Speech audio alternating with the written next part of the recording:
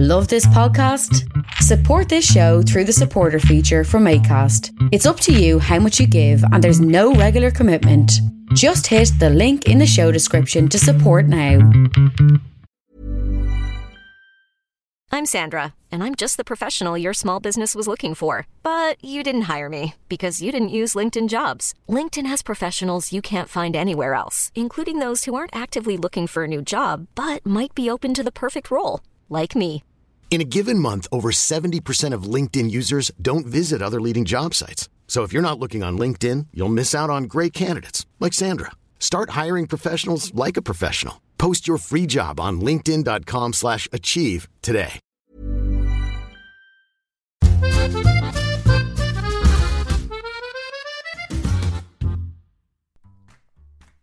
Hello, and welcome to Lucy's Week in Ambridge. This week was brought to you by sex and arguing.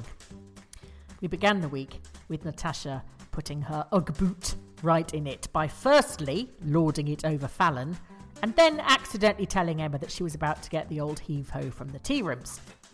I do not know why Fallon and Emma are in thrall to Natasha.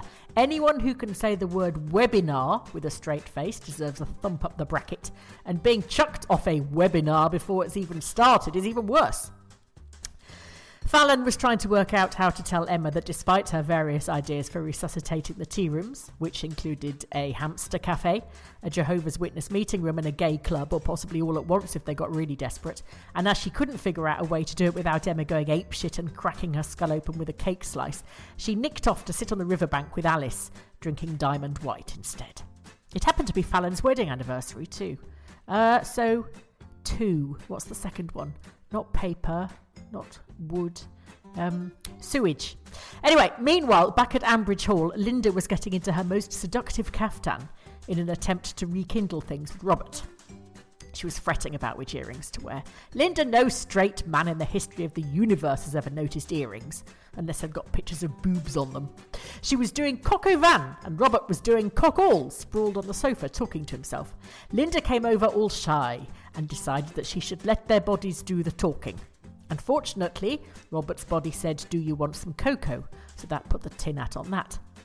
Emma was inspired by Linda's plans for magic time, so she leapt on Ed when he stepped through the door of the mobile home. He was so overexcited, he had to go on the draft excluder before she could coax him into the bedroom using a trail of Asda wine gums.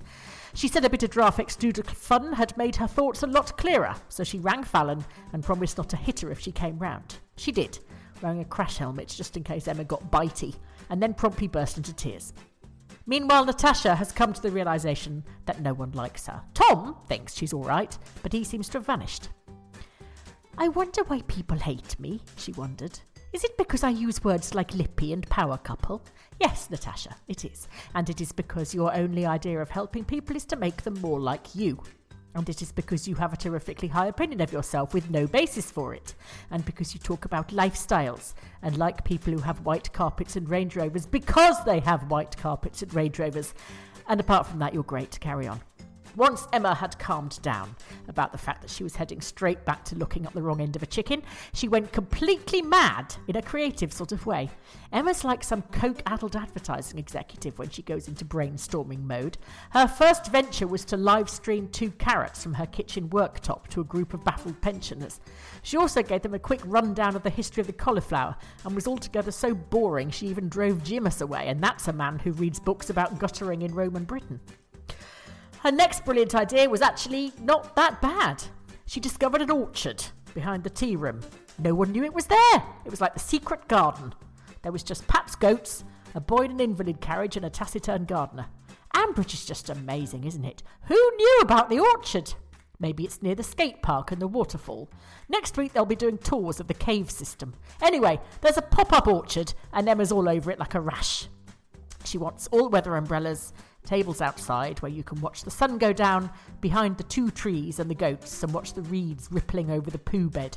It'll be like dinner on a remote Greek island except without the sun, the sea and the nice food. Natasha thought they could do tapas. This is Bridge Farm. It'll be how many bits of cheese can you balance on a leek? Still, they all sounded a bit more optimistic, but as Fallon's got to negotiate with the tight ones at Bridge Farm, who knows? Maybe Natasha can pressure Tom into it by threatening to inject him in the bridge fresh with her dermal fillers unless he gives in. Now that would be aspirational, Natasha. The end.